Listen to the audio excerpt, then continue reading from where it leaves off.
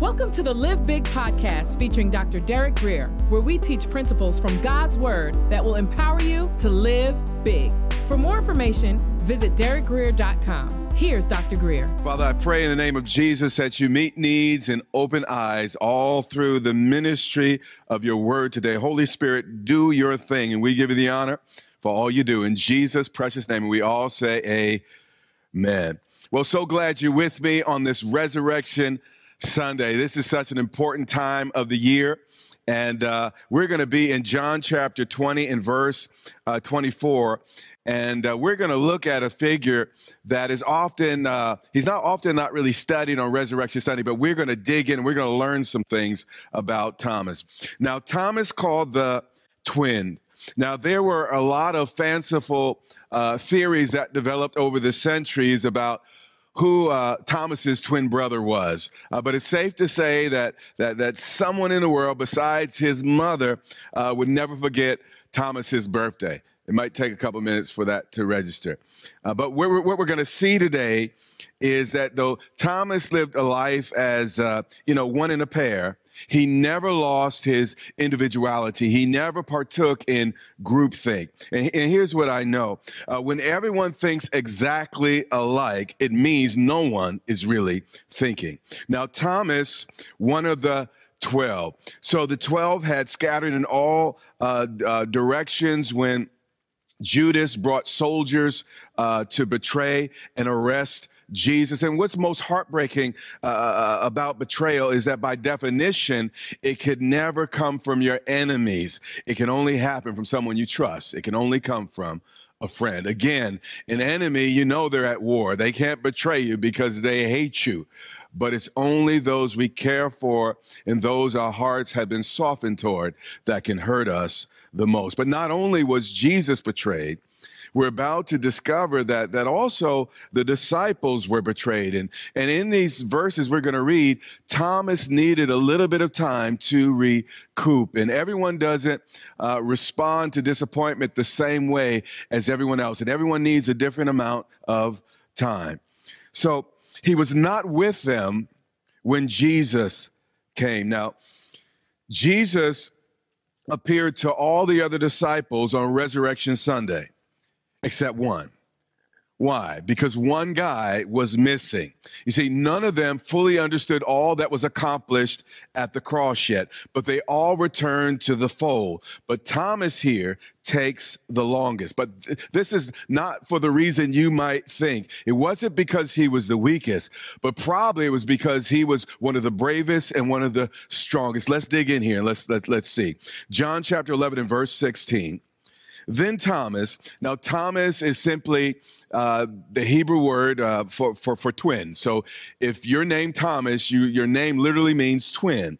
Also known as Didymus, which is actually the Greek term, which simply means twin as well. So he was called a twin in Greek and in Hebrew. And actually one scholar says that the reason his name is mentioned in both languages here was to draw attention to the fact that he was a complicated man. He was not only a twin by birth, but he was also a twin by nature. On one hand, he was brave and he was bold, decisive, and thoughtful. But on the other hand, he could be doubting and brooding.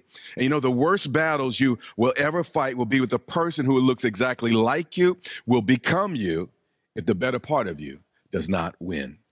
Then Thomas said, watch Thomas's character, said to the rest of the disciples, let us also go. Now, just a few verses earlier, the very powerful Pharisees and Sadducees and scribes, they consorted together and they joined forces in order to plot against Jesus. Actually, if it was today, they put a hit out, if you will, on Jesus, and everyone knew it, that people wanted to stone him, and that he was the walking dead, if you will. And all of the other disciples warned Jesus, saying, hey, Jesus, do you have a death wish or something? Going to Bethany will be suicide. But I want you to watch Thomas. Now, he stands out from all the rest because the scripture says all the disciples there said to Jesus, hey, we don't want to go to Bethany. But watch Thomas.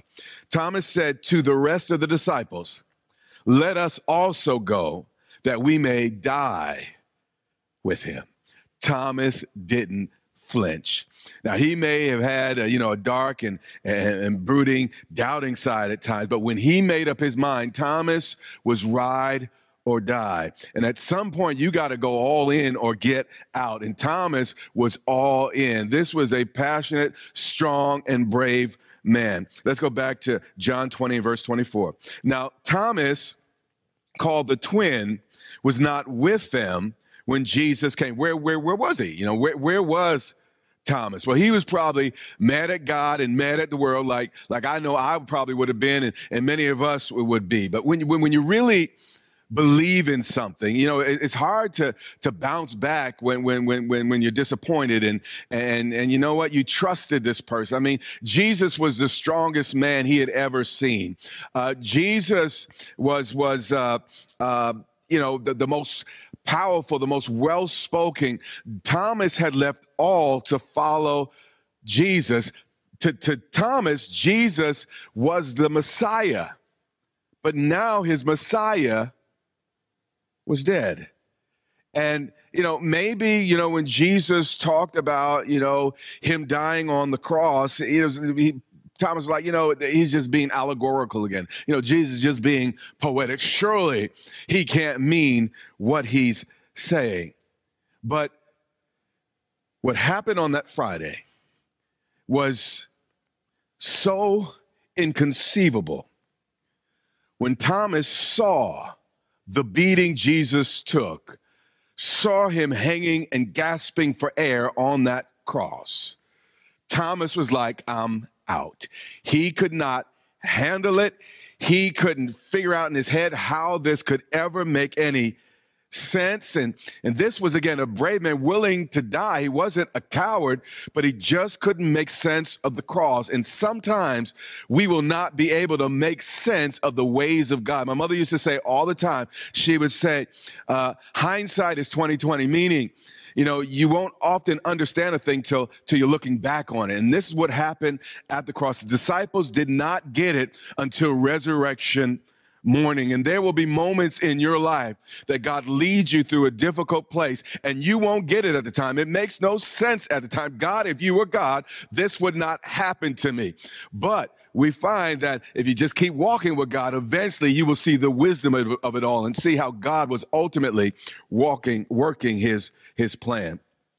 So the other disciples therefore said to Thomas, we have seen the Lord. Now, because of Thomas's disappointments, he missed out on precious time with Jesus. And this is important. Running away from your problems only causes more problems. And he missed his moment because of disappointments. So he said to them, unless I see his hands. Now, you could tell he's probably fuming at this point. What is this stuff I'm hearing? I saw this man get crucified. He was not just dead, he was dead. And he's hearing these stories, and he digs in here. And he says, unless I see, I hear what y'all are saying, but again, I'm not into groupthink. I don't care what y'all say. I need to know him for myself. Unless I see his hands, the print of the nails. Now, listen, I'm not mad at Thomas for asking this question. This was a sincere question. I understand Thomas's temperament. It's like, listen, I'm not going for the okie doke. I'm not going for hocus pocus here. Unless I see it for myself, I will not believe. He said, unless I see his hands and the print of his what? His nails. And he's like, how could anyone survive what Jesus went through? And he said, and if I put my finger into the print of the nails. Now, they didn't use little framing nails like, we use on 2x4s and to put things together. This was a roughly 7-inch nail, about a quarter, some say about 3/8 of an inch, 7/8 of an inch wide. And it was a significant nail that went into his palms. Now, in the Greek, hands included the palms here, or the wrists, better put. And it seems that you could probably see daylight through the hole in Jesus's wrists.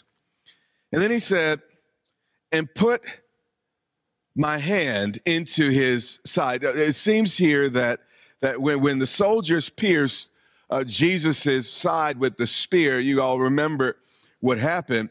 They probably shimmied it a little bit and left a gaping hole in Christ's body. And I'm sure Satan was saying with the final sneer, God, let me see you forgive something like this. But this is how God added it all up. 1 cross, 3 nails, forgiven.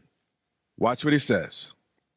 He says, I will not believe. Not I can't believe. Not even I don't want to believe. But what I want you to see here is our belief or our unbelief is not just a feeling, it is a choice. And we think we're so reasonable. We think we're so logical. We think we're typically more intellectual than we really are. We are far more emotional than we ever realize. Now, the evidence of an empty tomb he had already heard about. The disciples had said that they saw Jesus. Jesus had prophesied that he would die and be resurrected. So when he heard this story, he's emotionally so bent out of shape, so frustrated, so disappointed, he can't even hear the news. And a lot of times we allow our emotions to jade our view of things. We allow our emotions to color things in such a way that if we were just being more reasonable, and I know that, the cross seems spectacular, but when you have, 11 men that he had walked with, or at least 10, Judas was gone, for years, these were honest men. They had their problems, but they were honest and honorable men that had sat under the teaching of Jesus. These were not men prone to lie and given to fantasy. There were women that came with the report. There was reports of angels and all the rest. And he hears these stories. And despite the fact that it was fulfillment of everything Jesus had taught while he walked on the earth, emotionally, because of the place he was in, the headspace he was in, he refused to believe. And what I want to say again, unbelief is not always a lack of proof as much as an emotional choice. And after 8 days, meaning the next Sunday, his disciples were again inside, but this time Thomas was with him. And Jesus came.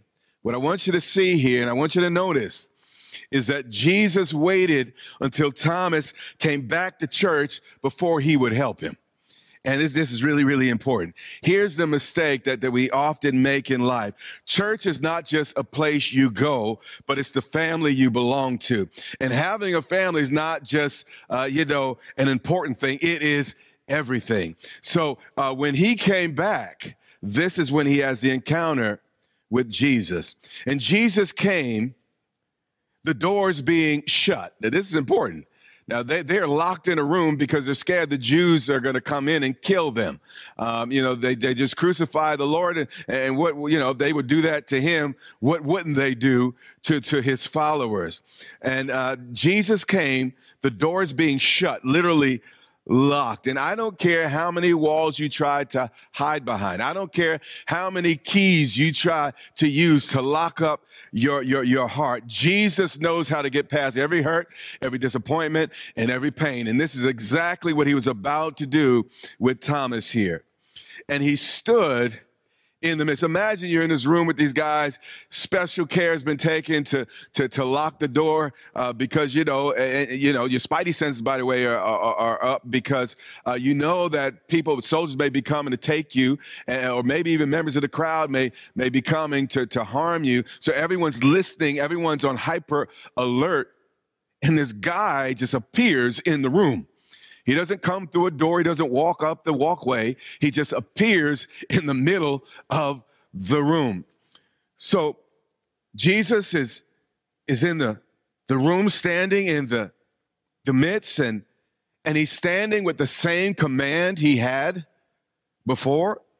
And this is important. Jesus would not let the worst day of his life define the rest of his life. And it's sometimes what we do. We have a bad Friday and we live the rest of our lives mourning and weeping and talking about and retelling what happened on that Friday night instead of celebrating what's about to happen. Well, actually with him, what had happened on that Sunday. But here's the deal with Jesus. People didn't make him and people couldn't break him. And here's the deal with you. Nobody else made you. And listen, no one else can break you. Bring your issues to God. And Jesus said, watch this. Watch what Jesus said. He said, peace to you. How many of you might feel a certain way, you know, if this is your first encounter with Thomas? I mean, you done preached to him for years. You told him for years over and over again. You used stories. You used analogies. You said it plainly. I mean, you told him what was going to happen. And then when push came to shove, he didn't believe. How many of you might be just a little bit frustrated with Thomas? But watch the way he responds to Thomas. He doesn't say, I'm mad at you. He doesn't say, you know, I need to go upside your head. He said, peace to you. And what he was saying to Thomas and all the other disciples, you can't make me not love you. You are to die for. This is my God. This is my Savior. This is why we worship him. There is none like our God. Then he said to Thomas, Jesus was like, all right, Thomas, you didn't think I was in the room. You didn't think I was listening. You thought you were just talking to those other men. Let's do this. He said, reach your finger here and look into my hands. And this is important. If you really sincerely want Jesus to reveal himself to you, he will. I remember a buddy of mine, I was in college, just got saved. He really didn't know the Bible very well. And he was asking me about, you know, my relationship with God because my life radically changed and I was just, it was crazy. And he knew me so well. We lived in the same house. Actually, we lived in an apartment. Then we moved into a townhouse together. And I had about 5 buddies that lived in the house. And he knew how I lived in my lifestyle. And all of a sudden, Derek Grier shifted and changed. And the changes had to be real because they were some serious changes. And he came to me. He's like, you know, what happened? How did you do that? And you know, how can I experience that type of change? And I didn't know a lot. I didn't have a lot to say. All I said to him, and I said, Darren, what I want you to do is just ask the Lord to reveal himself to you. And I'm sure others were talking to him at the same time, but he did just that. And Darren is to this day, he's an on fire believer. At first, all my buddies were making fun of me. You know, it's like, you know, I wasn't sleeping with women anymore the same way. I just lots of things. My mouth was starting to shift and I wasn't that foul mouth kid that I'd always been. And these guys, like something happened to this dude for him to make these shifts. But here's the deal. God met him. When he asked him, he's like, right where he was like, Lord, reveal yourself to me. And that's exactly what happened. And if from your heart, you ask God to reveal himself to you, that's exactly what he will do. And this is what happened with Thomas.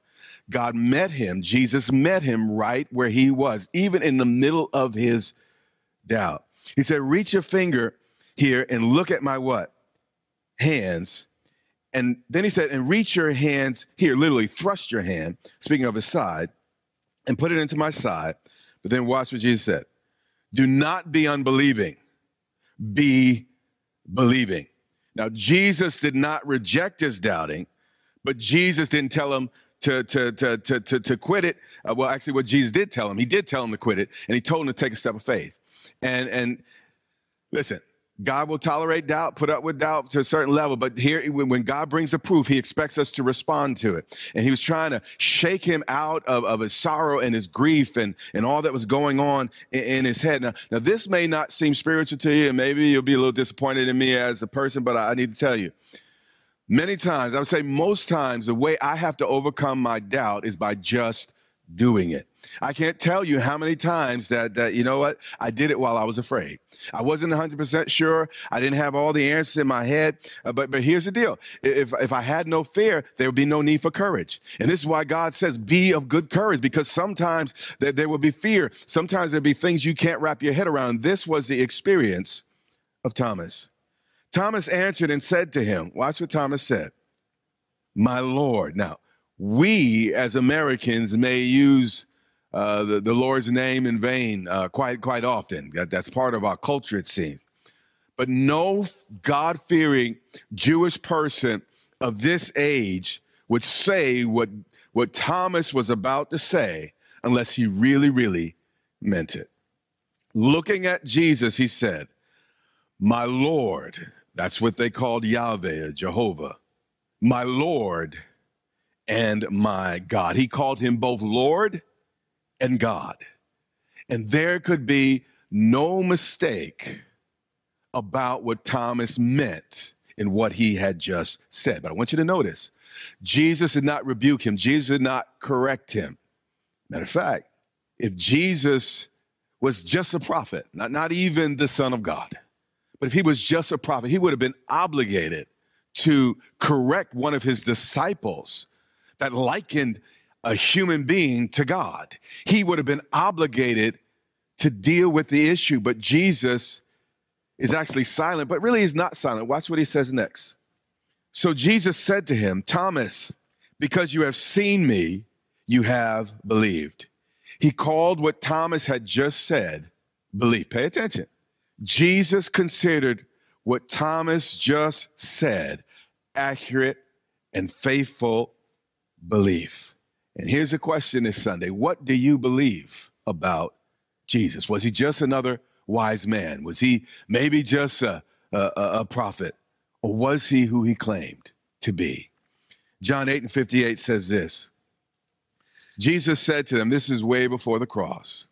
And he didn't just say this privately to people. He said this publicly to the most educated men of his time, people that knew the scriptures and the Bible, the religious leaders, the scribes, the Pharisees, and the Sadducees. He said, most assuredly, without a doubt, there's no hesitation and no question in my mind. I'm not trying to believe this. I'm not trying to get you to believe this. This is something I know. I tell you what I know. Verily, verily, I say to you, before Abraham was, I am. So after the resurrection, 8 days after Resurrection Sunday, Thomas finally realized what Jesus had been saying all along, that he had not only existed, during the time of Abraham, but since eternity past. He began to understand that Jesus is the God of Israel taking on flesh. He was the voice that spoke from the burning bush. In verse 29, Jesus said this, blessed are those who have not seen Thomas and yet have believed.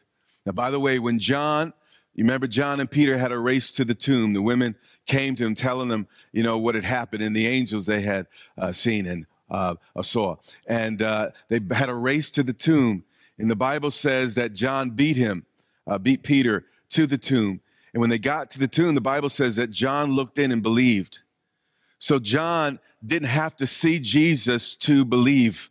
He simply saw the evidence of the empty tomb, and that was enough in order for, and actually the testimony of the women as well, and the words that Jesus had spoken was enough. And he was training his disciples to live by his voice and to begin to trust his word. You have been listening to the Live Big podcast with Dr. Derek Grier. For more information, visit derekgrier.com or follow Dr. Grier on social media.